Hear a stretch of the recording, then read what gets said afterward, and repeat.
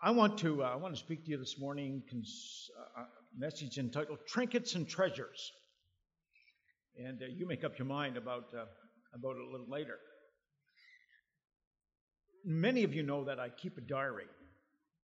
Mike Barry's been giving me diaries for a long time because we've got a shared story on how a diary probably changed life for both of us.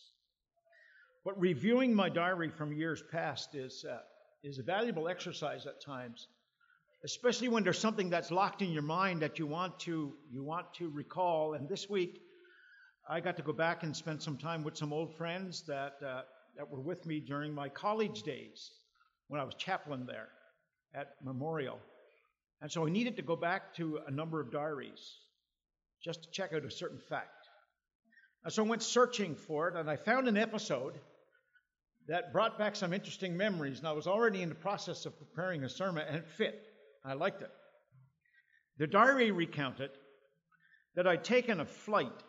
In fact, I write these things down. I took Air Canada 623, and I recorded that I had a 2-hour layover in Halifax. And I said that because it was a distraction. I never really liked 2-hour layovers in Halifax. But the entry jogged my memory because of something more important than that. I was not expecting to arrive in Toronto with no luggage, but it happened. And I almost felt sorry for the young man who sat behind the baggage counter as I left the carousel and walked towards him. But I know something about this kind of event. This is not a moment to show any kind of weakness. You got to go to the baggage counter with a stiff upper lip, and you can't be smiling and easygoing. As much as that's my natural manner, I just wanted to get a point across. If you show any weakness at the last baggage counter, you can kiss your clean underwear and your socks goodbye. I've learned that. I was more like the guy when I went there who took his dog to the vet on one occasion and asked a good doctor to amputate the animal's tail. Doctor said, "Well, that's a strange request. Why would you want to cut the tail off your dog?" He said, "My mother-in-law's coming for a visit and I want no visible sign of welcome."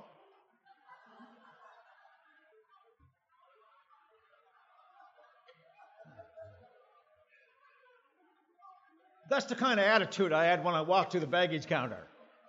I wanted no visible sign of weakness whatsoever. I was not happy to go to the meeting on the day after my flight wearing the same outfit I'd worn on my flight. And I knew, based on previous experience, that I'd end up with an Air Canada 10-cent toothbrush, a single-bladed razor, no shaving cream, and a small packet of laundry detergent to wash my delicate garments so someone would be willing to sit by me in the meeting the next day. At least that's the way I felt.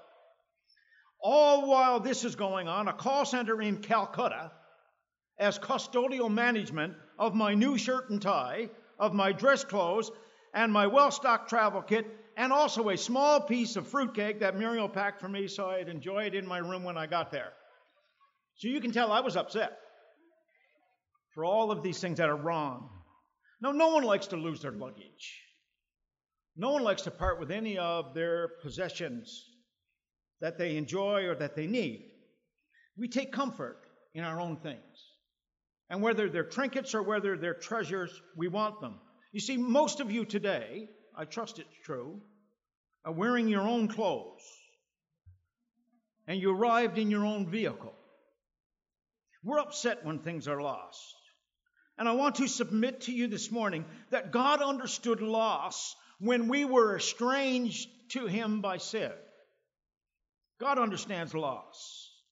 And this is so true that we have the parables of Luke 15 that show the celebrations that occur when lost things are found.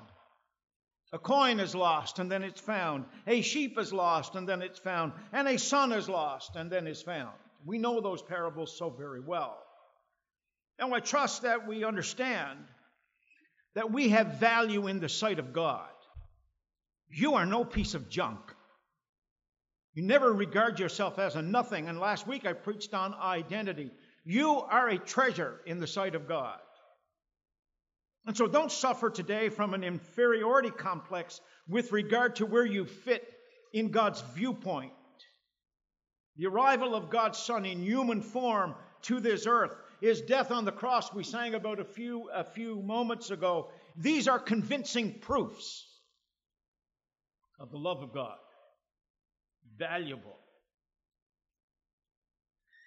This morning I want to enlarge your understanding of God's view of who you are again by looking at two similar parables, not from Luke but from Matthew chapter 13, a chapter that's filled with the kingdom parables. But two brief ones, verses 44 to 46. Matthew writes this, actually quoting Jesus, of course. The kingdom of heaven is like treasure hidden in a field. When a man found it, he hid it again, and then in his joy went and sold all he had and bought that field. Now the second one, again, the kingdom of heaven is like a merchant looking for fine pearls. When he found one of great value, he went away and sold everything he had and bought it. Amen. These are brief kingdom parables, and this chapter is filled with them. They're revelations of the nature of the kingdom of God, but more importantly, they're revelations of the character of the king. This was intended in Jesus' time to tell people the kind of kingdom that he was building and the kind of values that it held and where people really stood with God. Now, the parable about the treasure has such a human quality about it. Quite by accident, a treasure is found. How it was found, we're not told. The person was probably just walking and stumbled over it. We do know that someone tried to conceal it, but it was discovered. Maybe over time, they found it. And with what must have been a great deal of tension, the treasure was again carefully concealed by the person who discovered it. A discreet inquiry is made as to who owns the field. A price is agreed upon. The treasure is never mentioned, and the transaction is concluded. Now, we can deduct that the person who sold the field did not realize the true value of it because they were unaware that inside of the field that they were now selling, there was a buried treasure. The buyer didn't balk at divesting himself of everything he had in order to make the purchase. In fact, that's what the text says. The seller was not suspicious that the buyer would be so willing to sell all to make the field his. He took the agreed upon price, which was everything the man had, and he sold the field for him, probably thinking that he's getting maybe a little too high a price. He took possession gladly. He didn't think the price was too high. And to say that someone sold everything they had is quite a statement. See, if you compare the kingdom of God in the second parable to this exquisite pearl, it's an easy task. This pearl Jesus speaks about captures his listener's attention because of its absolute rarity. No other pearl exists with such beauty. Its color and its form are perfect. A tiny grain of sand, which brought about the birth of this pearl in an irritated oyster, had been transformed layer by layer throughout a number of years. And when the merchant first sees it, I would suspect he nearly lost his breath. His eyes widened as he hardly dares ask the price. And understand that when Jesus is telling these parables, he is telling them to real people, like you're hearing them this morning. He's telling them to people who understand the value of certain things that are rare. The owner names a figure that's staggering for this, but the merchant is so obsessed with this pearl of great value. And here he is, thousands of miles from home possibly, and not nearly enough money to pay the king's ransom for it that the owner is asking. He finds himself like $1 short of what he needs. But this thing is so beautiful that he has to have it. has to possess it. So the merchant leaves the city where the pearl is held, and I would suspect he has some reservations in his heart. Every waking moment he thinks of how he can obtain it. I think every night he dreams about this, and he awakens each morning with the fear that some other merchant has met the price and he's going to lose the beauty of this forever. And back in his native city, he begins to sell his possessions. The luxuries that he spent a lifetime accumulating are sold. His lavish home and furnishings become the possession of others. Every pearl he currently has is sold so that another dealer can give him some cash for it. Bankers may be amazed in this parable as day by day more money pours into their vaults, and the estate of the merchant shrinks. All of the things that he considers to be extra in his life goes, because he's got just one thing in mind now. And finally, every possession is gone. The things he prized are all sold, and in his hand he has the asking price. He has the dollar value of this amazing pearl. There's no time to waste. I would suggest he books passage on the first ship out of port, and in secrecy he heads for his destination, or he joins a caravan to go get it. His friends are perplexed because he's acting like a man that's kind of possessed by what he's seen. Nervous anxiety increases every day. He gets closer to his goal. And finally, the buildings of the city where the pearl is are in view, and he hurries to the place where this pearl is kept. Every piece of currency that he can raise as he liquidates his world is with him, and he stands in front of the seller. They open the folds of cloth. They undo, and his gaze falls again upon the most beautiful object that he's ever seen, and his merchant heart leaps. Every memory of the possessions he has sold is eliminated, and he pays money, and this pearl that he's longed for becomes his sole possession. Because he sold everything else. All he has in the world now is one thing. He has a pearl of great value. You see, the idea that the treasure and the pearl is Jesus, or that the pearl and the treasure is the kingdom, has always challenged my thinking, because it gives humanity way too much credit. I did not search till I found Jesus. He found me. I did not initiate a search for God. He planned my redemption. Also, what amount could I raise to buy the gospel or to buy entrance into the kingdom of God? What price could I pay to buy the favor of God? We are people who profess one thing, and we sang about it this morning. We profess that Jesus Christ purchased us, not the other way around. And so there's a danger in looking at this parable that we draw the wrong kind of conclusions about what's really going on here. And so allow me today to probe your mind a little bit with the contention that in these parables, Jesus himself is the seeker. You see, he's the searcher who uncovers the treasure in the field, and he is the merchant in search of the pearls. It's consistent with his own sense of mission. Listen to some of the things he says. Luke tells us, I believe it's chapter 19 and verse 10, Jesus came to seek and to save that which was lost. Treasures in the field, pearls of great, great price. You see, we are part of lost creation. Let's not give ourselves way too much credit. When God built us in the beginning, he concluded that the creation of humanity was very good. He looked upon his creation in the creation story and says that. But after centuries of sin, we were covered by the dirt and debris of generations of those who came before us. Our resume is not all that good in God's sight. And let me offer you an Old Testament insight on the sale of property. A transaction which sheds light on the sale of the field that you see in the New Testament world.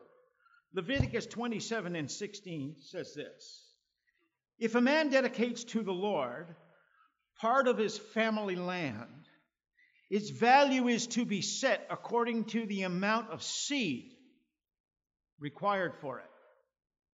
50 shekels of silver to a homer of barley seed. And so when you parse this out a little bit, simply put, a piece of agricultural land was valued according to how much harvest it could produce. And so you set the price according to its potential. But in the parable, and every parable has a twist. You can't read the parable without finding that there's something that you expect, but all of a sudden it changes. And Jesus throws his audience a bit of a curve. In this parable, there's treasure. There's value beyond the ordinary. It exceeds what you could produce from this land. And when I view the process of establishing the kingdom of God, the one who sought the citizens for God's new family, when Jesus is putting together what we call the New Testament church, he saw the hidden potential of the human race and was willing to give everything in order to obtain it, in order to buy it. In the other parable of the pearl, he sells all to claim what was above all things he ever possessed. And that's why we have to challenge our own thinking along these lines. With joy, he pays the price for the field. And later, the satisfaction he has when the price is given for the pearl. The writer to the Hebrews would reflect on the motivation for Jesus going to the cross. And in chapter 12 and verse 2, the writer says this: let us fix our eyes on Jesus, the author and perfecter of our faith, who for the joy set before him. Get those words straight. When God looks at you and me, for the joy set before him, he endured the cross, scorning its shame, and sat down at the right hand of the throne of God.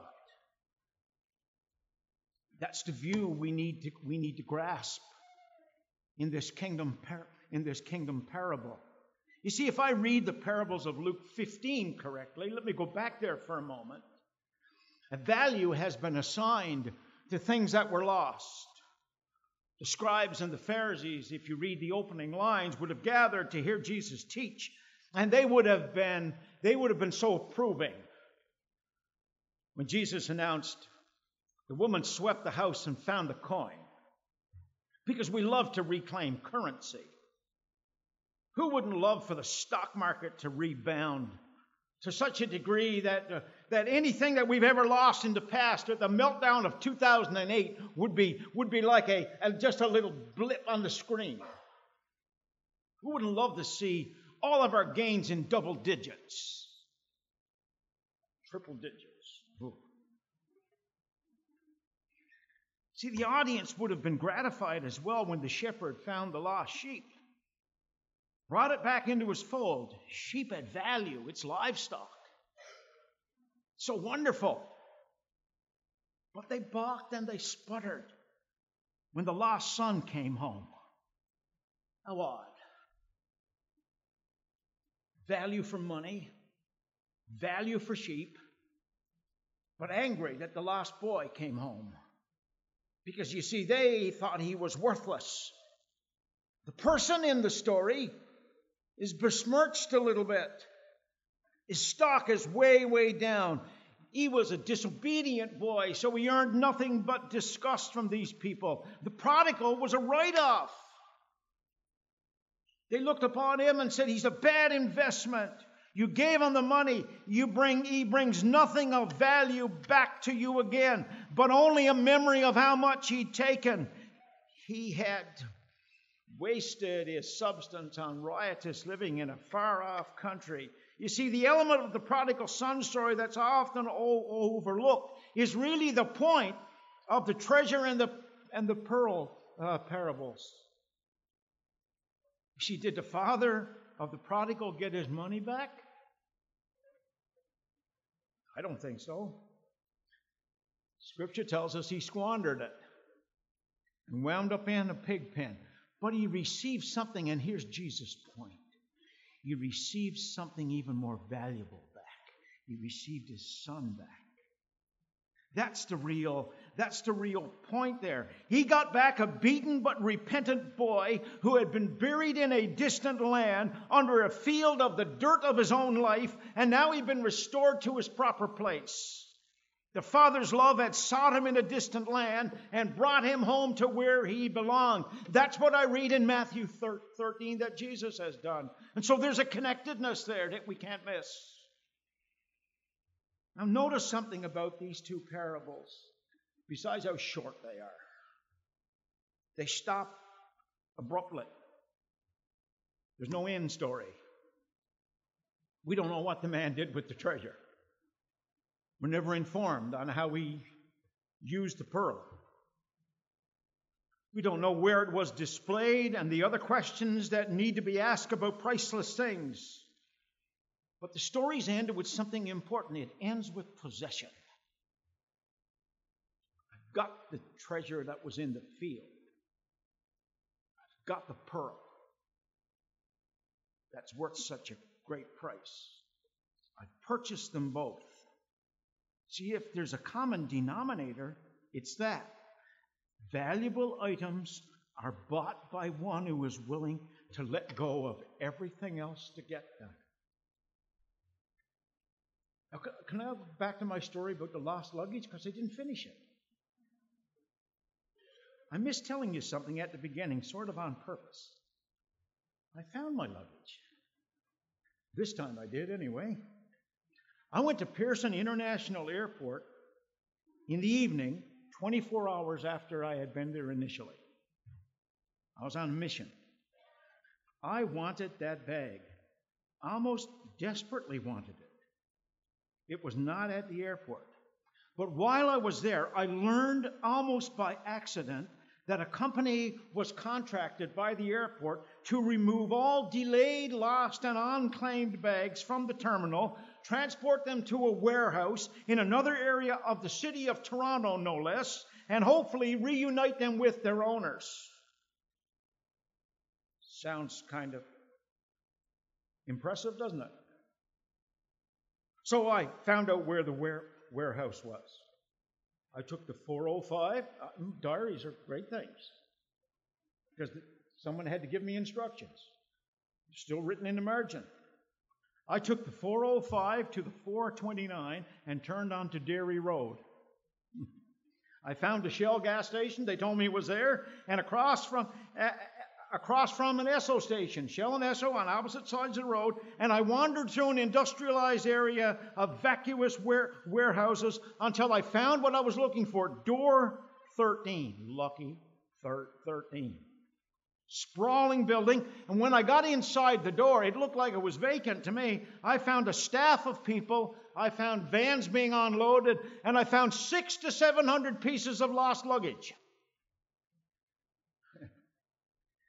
And so I presented my luggage tag, and I was escorted to the long lines of luggage, and someone said, "Go for it. Have a look.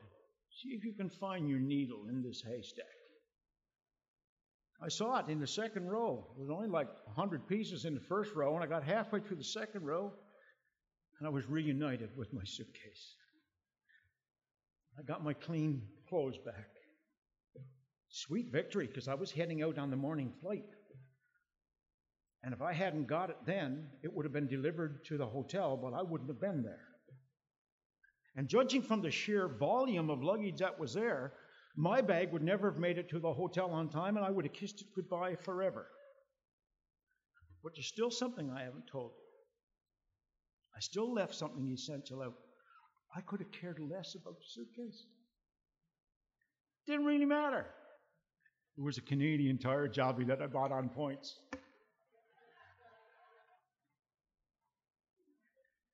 I didn't care about the few personal effects that were in it. I would have been a little upset to have lost my new shirt. And you know what I'm like about ties? I had 3 ties, and the big task that morning would have been to get up and decide which tie I was going to wear. I'd have lost a pair of dress pants. I would have regretted missing my fruitcake. It would have been good, but Muriel could always bake me another one. You see, everything that I had was easily replaceable, except that when I left home in a hurry, I tucked my wedding band and I tucked the ring that my mother gave me when I was 17 years old into a side pocket of the suitcase. I put my treasures in with my trinkets. I put things that meant absolutely nothing in with things that mean a great deal to me. See, and I only thought about these things being there because I packed in a hurry. I only thought about it when my baggage failed to arrive on the Air Canada carousel for Flight 623, and I knew I would do absolutely anything to get back these irreplaceable items. Last week, we celebrated 43 years of marriage. This ring has been through something. I've had this ring since 1972 that my mom and dad gave me. It's irreplaceable.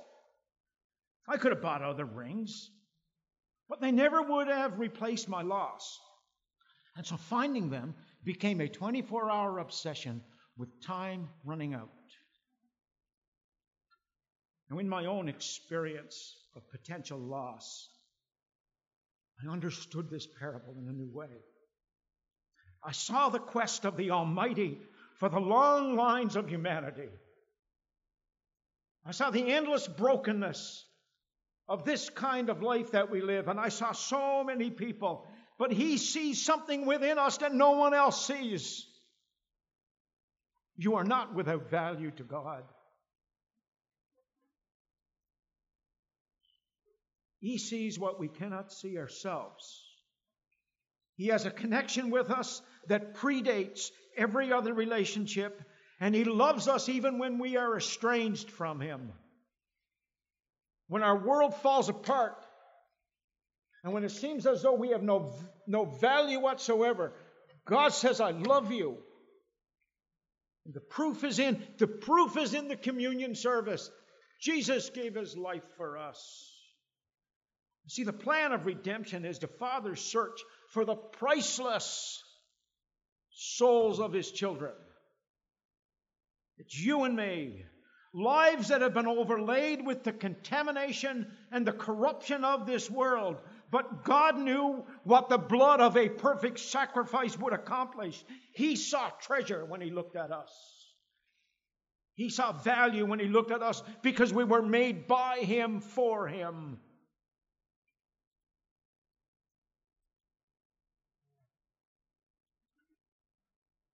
You're not some trinket that's just replaceable today.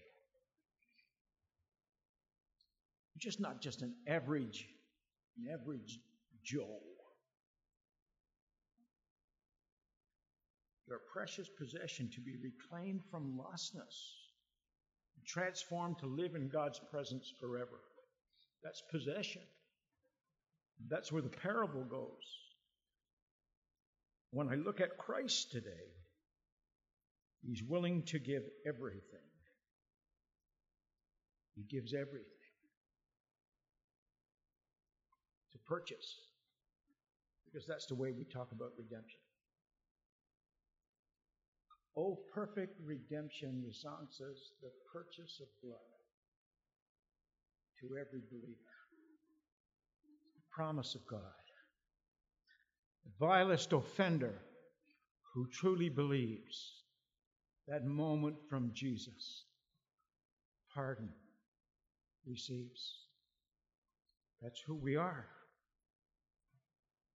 One day, God will take the priceless church that He's purchased, a church that He calls His glorious bride, and He will present us as a priceless pearl robed in white. you will present us to the Father. We have been purchased at the cost of the life of Jesus Christ and made ready for eternity with Him. Don't settle for the devalued kind of price this world puts on your life. Don't settle for anything less than God's estimate of who you are. I'm going to ask the worship team to come back, and we're going to prepare our hearts for communion. And as they come, I want to pray with you today. It's very possible that right in the seat this morning, the Spirit of God has convinced someone of their value in the sight of God. You need to begin a relationship with Jesus Christ and say, Lord, you bought me, and I'm happy to be your possession. If that's true, many of us will praise Him. But for someone who is out of relationship with God, it's a moment for you to begin. It's a moment for you to say very simply. All the prodigal had to say was, Father, I have sinned. And that's all anybody really needs to say to God. I've sinned, and I know I'm not worthy. But would you take me in? And I can give you a guarantee this morning that when a repentant heart reaches out to God, He never turns you away. Let that be a thought in your mind this morning.